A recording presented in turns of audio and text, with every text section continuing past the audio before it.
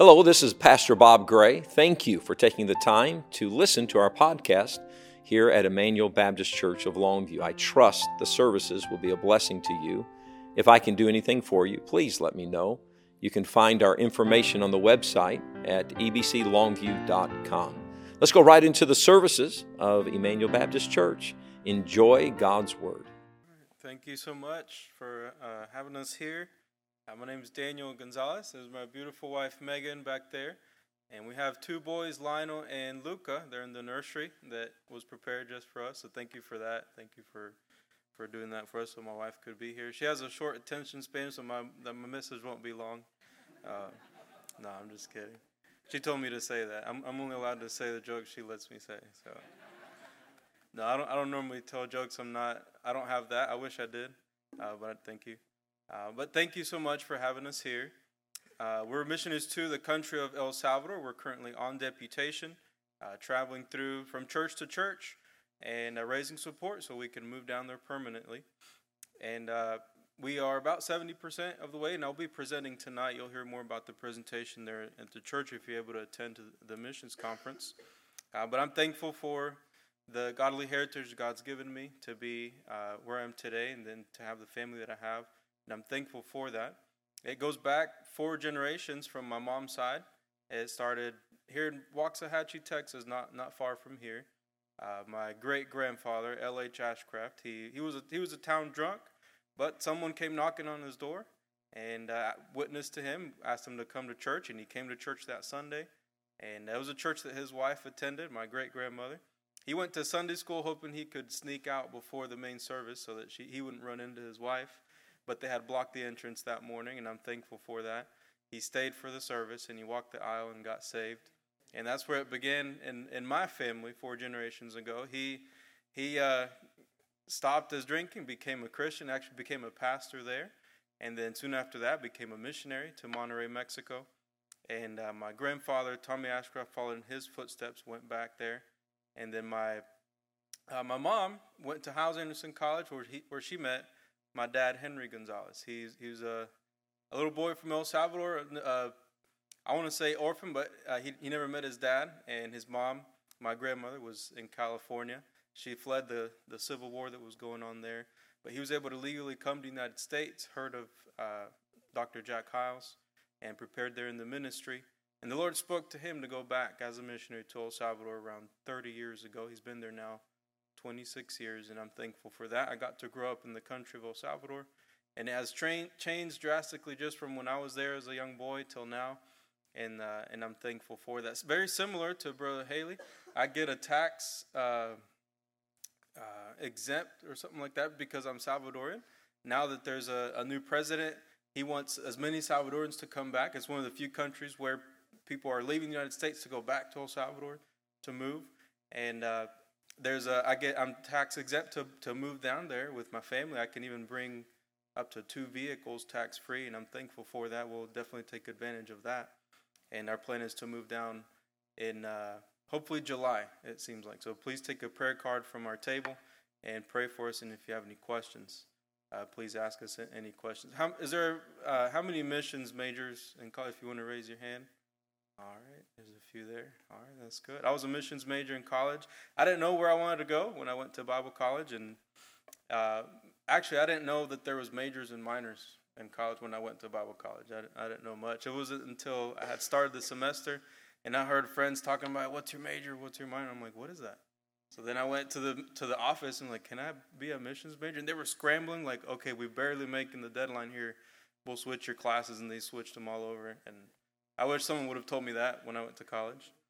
But I'm glad I took missions in college, and I got to meet the missionaries when they would come and teach in classes sometimes, and I'm thankful for that. And let me see here. If you want to take your Bibles, go to Hebrews chapter 11. Without reading it, does anyone know what this chapter is about? Hebrews chapter 11. Raise your hand. If you know, I want to see how many people know. Oh, that's pretty good. All right. Who raised their hand? What's it about? Faith. All right, that's good. I didn't know that in college. And until I started reading Hebrews 11. And I'm glad you guys know that. I remember the first time reading this chapter, and it was very interesting. I like that it has many stories in one chapter, and many people from the Bible in one chapter. That stuck out to me specifically. I believe that was the reason why the author here put it in one chapter, and that was the purpose for it. But before I get started, I'd like to say I got saved in Bible college. I remember I went to Howes Anderson College, and the pastor there, Pastor John Wilkerson, on one of the first chapels there, he preached on salvation to the Bible college students. And it kind of threw me off a little bit. Why is he preaching on salvation? We're in Bible college. Shouldn't everyone be saved? Aren't you supposed to put a testimony in the application? And I remember doing that. And it kind of shocked me. Why is he preaching on salvation in Bible college? We should all be saved, right?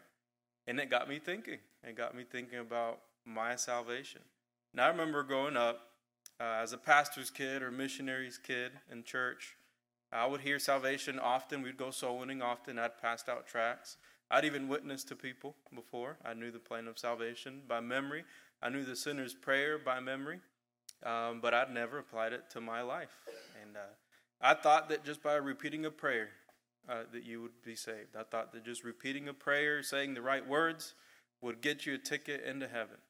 And that's just my assumption. I'd never asked for help. I'd never asked questions about it. I'd just gone with the motions. I'd just doing what everyone else was doing around me. But it wasn't until Bible college that I questioned it for myself. Have I received Christ as my Savior? And I remember thinking I was trusting in the words that I was repeating. I was trusting in that sinner's prayer, not in the Savior.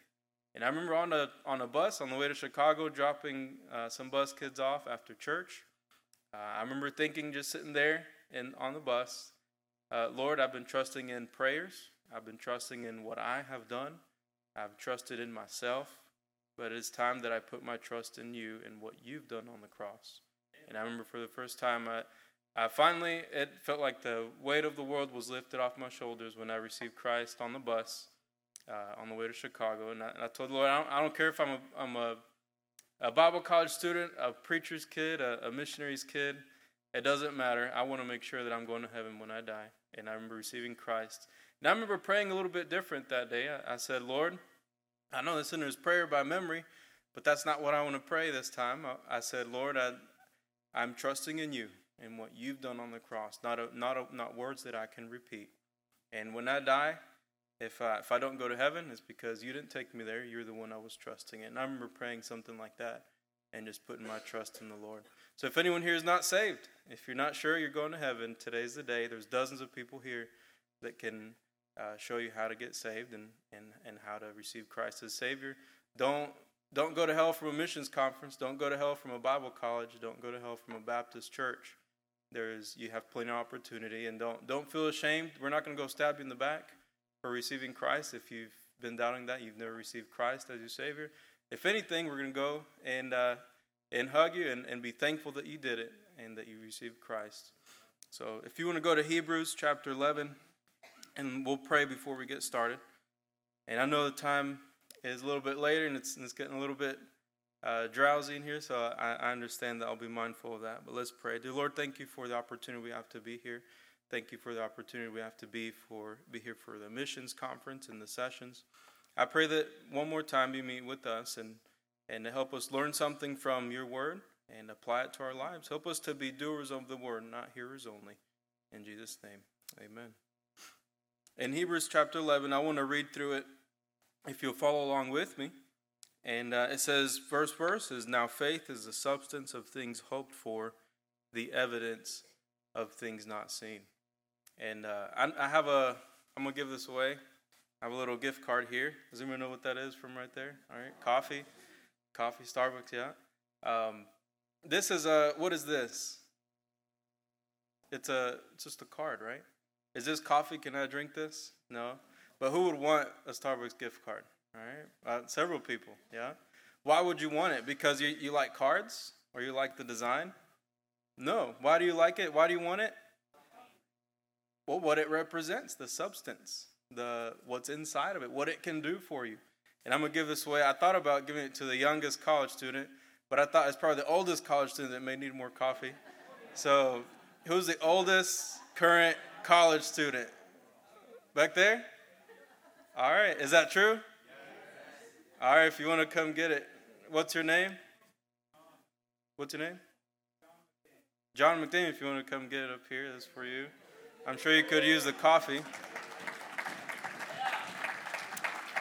But the reason I thought about this, here you go. The reason I thought about that is I don't think he cares much about that card. It's the substance. It's what it can do. It's what's inside or what you can get out of it. You know, the Bible says now faith is the substance of things hoped for. What's that word, substance? It is what ligaments are to your bones, what screws are to the Golden Gate Bridge, what gluten is to bread, or what gas is to a car.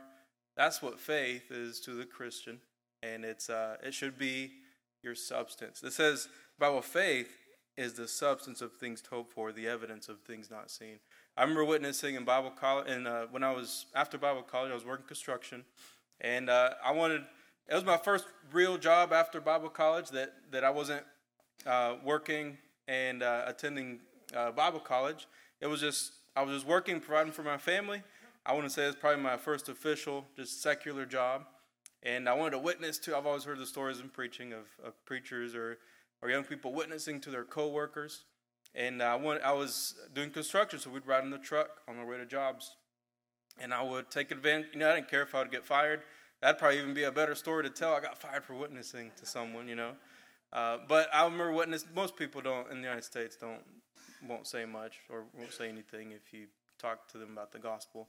So I wasn't really afraid for my life or for my job. But I remember witnessing to this guy, and I told him, I could tell he was an atheist. He had mentioned it a couple of times. He had really long hair, and he believed in aliens and stuff like that. And I remember I witnessed to him. I still wanted to go through the gospel and give him the gospel. And he listened. He was very respectful. But at the end, he told me this, and that kind of threw me off a little bit. And he told me, what you believe, the reason you believe it is because you have blind faith. And you believe it without seeing it. And he claims he's seen aliens and stuff like that. So that's why he believed in it. But he said, you believe you have blind faith, and that's what you have. And I didn't say anything about that, and it got me thinking. By the way, the more you sow and the more you witness to people, the more you'll hear things and the more you'll grow. The better soul winner you'll be, the more questions you'll hear. But I remember he told me that, and it got me thinking, is it true? Do I have blind faith? Or do I have just normal faith? Why do I believe in what I believe in? And I remember years later looking up what Brother Google had to say about faith. And I looked up, what is faith? Obviously, there's the best interpretation of faith is here in the Bible. And I looked up what Google had to say about faith. And that's what Google says. It says that faith is something based on someone's belief and not something you can see. For example, like a religion. And that's what the world wants you to think that faith is. That it's just some belief out there that there's no proof about. That's not what the Bible says. The Bible says faith is the substance of things hoped for, the evidence of things not seen. In other words, faith is the substance. Faith is the proof. If there's proof that there's God, it's because of our faith. If the world's going to see Christ in us, it's because of our faith. But by our fruits, they'll know Him. And faith is the substance. It's the evidence. We're in a missions conference. We'll be talking about, preachers will be talking about faith giving, about faith promise. And it's definitely the subject of this week. But faith is the substance. It's the evidence. It's the proof. Like I mentioned, what ligaments are to bones. Without ligaments, your bones would be of no use. Without gas, your car would just be sitting in an empty parking lot by itself. It's the inside. Substance is the real physical matter of which a person or thing consists of. It has a tangible, solid presence. In other words, faith is real. It's not some fake thing that we believe in. Sometimes we use faith as the word belief, and we use it interchangeably. But faith is real. Faith is something that you can Faith is the substance, like the Bible says. I won't change it from there. Now, in Hebrews chapter 11, if we'll read it, I'll skim through these verses, and I'll tell you which ones to read if you want to read it and follow along with me. It says here in chapter 11, verse 4, by faith Abel offered unto God a more excellent sacrifice than Cain. Verse 5, by faith Enoch was translated that he should not see death. Verse 7, by faith Noah, being warned of God things not seen as yet. And verse 8, by faith Abraham, when he was called out into a place which he should go after and receive for an inheritance, obeyed. Verse 9, by faith he sojourned. He's talking about Abraham. If you keep going, verse 11, through faith also Sarah herself received strength to conceive seed. In see here, if you want to go to verse 21, by faith Jacob, when he was dying, blessed both the sons of Joseph and worshiped. In verse 22, by faith Joseph. And verse 23, by faith Moses. And there's several verses about Moses right there. And in verse 29, by faith they passed through the Red Sea as by dry land. Verse 30, by faith the walls of Jericho fell down. 31, by faith the harlot Rahab perished not with them that believe not. If you see a pattern in this, and if there's a pattern in the Bible, it's there for a reason. And in this chapter is you see the pattern of by faith, by faith, by faith. If there's something that these men and women had in common in the Bible, it was, what was it? That they had faith. Maybe the defining moment in their lives, maybe at the top when they were being tried by the Lord, they had to practice faith. And by faith, they did what they did. I have a question for you this morning. This message is very simple and very short and very simple. Put your name after that. By faith, whatever your name is, John, by faith, Daniel, by faith, Sam, I don't know. I don't know many of you. But say that by faith and then put your name, what would be written after that. And there's got to be something there. If you successful men in the Bible, women in the Bible that did something for the Lord, they did it by faith. They had that substance in them. They had that real faith that they believed in the Lord and trusted in the Lord. They practiced faith.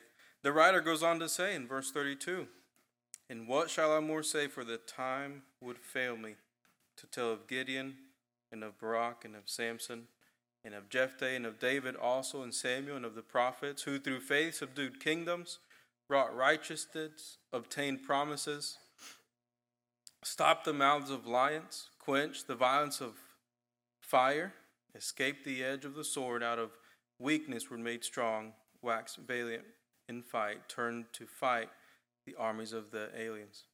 Women received their dead raised to life again. Others were tortured, not accepting deliverance, that they might obtain a better resurrection. And others had trial of cruel mockings and scourgings, yea, moreover, of bonds and imprisonment. They were stoned, they were sawn asunder, and were tempted, were slain with the sword. They wandered about in sheepskins and goatskins, being destitute, afflicted, tormented, of whom the world was not worthy.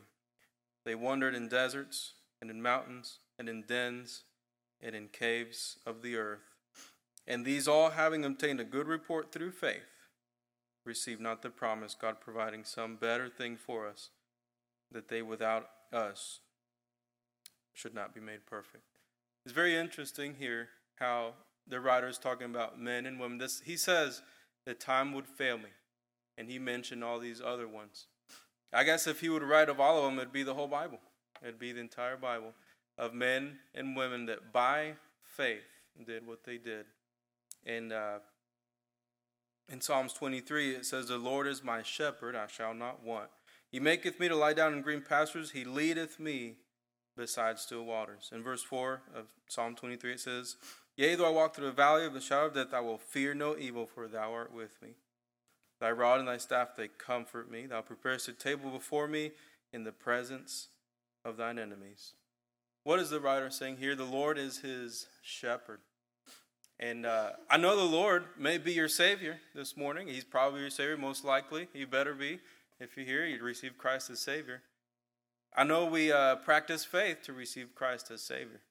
It takes faith. It's by grace are we saved through faith, and it's not of ourselves. And let me ask you another question. Is the Lord your Savior? That was the first question I asked. Number 2, is He your shepherd? Are you trusting in Him? Are you having faith in the Lord? Or is the day of salvation the only day that you practice faith? It takes faith to receive Christ as Savior. To have nothing else but just the Lord to trust in for your salvation. It took faith for you to do that. But it doesn't have to stop there. Salvation does not have to be the only day that you practice faith. It needs to be a lifestyle, like mentioned before in the previous messages. It should be a lifestyle. Faith should be the substance. Faith should be what a Christian is made out of. Just like that Starbucks gift card. It's what's inside. It's what's really is important of that card. That's why we would desire that. It should be the faith that should be our substance. Or let's not be empty Christians. We've sang this before. I care not today what tomorrow may bring, of shadow or sunshine or rain. The Lord I know ruleth over everything, and all of my worry is vain. Living by faith in Jesus above, trusting, confiding in His great love. From all harm safe in His sheltering arms, I'm living by faith and feel no alarm. This is more of a message that prepares you for the rest of the messages that are to come in the conference. Are you living by faith? Is your substance faith? Is your name, can you write your name after by faith, so-and-so? And if not, we ought to live by faith. There's a poem I heard while I was on deputation. It goes like this. Said the robin to the sparrow, I should really like to know why these anxious human beings rush about and worry so. Said the sparrow to the robin, friend, I think that it must be they have no heavenly Father such as cares for you and me. You know, the Lord takes care of the sparrow, of the birds. He would much more want to take care of His children, of His own. And that's what the writer is trying to say here. By faith, by faith, by faith. And that's my challenge to you. Will you decide as a college student, as a teacher, as a missionary, as whoever you are here this afternoon, if you'd like to trust in the Lord? I know you've probably already trusted Him as your Savior. But will you trust in Him and have faith in Him with everything else? If we can trust Him with our salvation, shouldn't we be able to trust Him with a meal? Shouldn't we be able to trust Him with Him taking care of us? We're already trusting Him with our eternal security. Shouldn't it be a little bit easier with everything else? And it's just a reminder, by faith, we need to trust in the Lord. We need to live by faith. May the day that you got saved not be the only day that you exercise faith. Let's live by faith, because in chapter 11, if you'll go back to verse 6, there's something very important there that I skipped on purpose because I want to go back to it. Hebrews 11:6 says, but without faith, it is impossible to please Him. What were we made for? To please the Lord. We were created to bring honor and glory to Him, to please Him. Without faith, it's impossible to do it. And in other words, the question would be, are you pleasing the Lord? Does your life please the Lord? If the answer is yes, that means it's because of faith, because your substance is faith. Without faith, it is impossible to please Him. And my challenge to you is have faith in the Lord. Not just in salvation. That's where it starts. That's the beginning. That's where you're born. And after that, we ought to continue living and trusting in Him. Not for salvation. We're saved for eternity. But the Lord wants us to live by faith. The Lord wants us to please Him. Why do I obey my parents? To be their son? No. When I was born, I became their son. But I obeyed my dad. As a young kid, I obeyed my dad and my parents because I wanted to please them. You look at the testimony of many people who are in jail or have not had good lives. They have a common denominator. It's they wanted to please their father. They wanted to They want their dad to be proud of them. Have you heard that before? I just wanted my dad to be proud of me. That it is built in us. God made us that way to please our Father. Much more our Heavenly Father. And we're made to please Him. The only way we'll do that is by faith. And to keep that in your minds as the missions conference goes on, by faith. Tell the Lord, I want to please you. I want to do this Christian life thing, this missions thing, this giving. I want to do it by faith. Let the Lord speak to you and how He would like for you to do it. And this applies to anyone, young or old. Let's ask the Lord to show us how He wants us to live by faith, and what does that mean to us. Thank you for taking the time to listen to the podcast of the sermons from Emmanuel Baptist Church of Longview. We trust that the sermons and God's Word was a blessing to you and yours. Please visit us at ebclongview.com. If we can do anything for you, please let us know. Have a great day.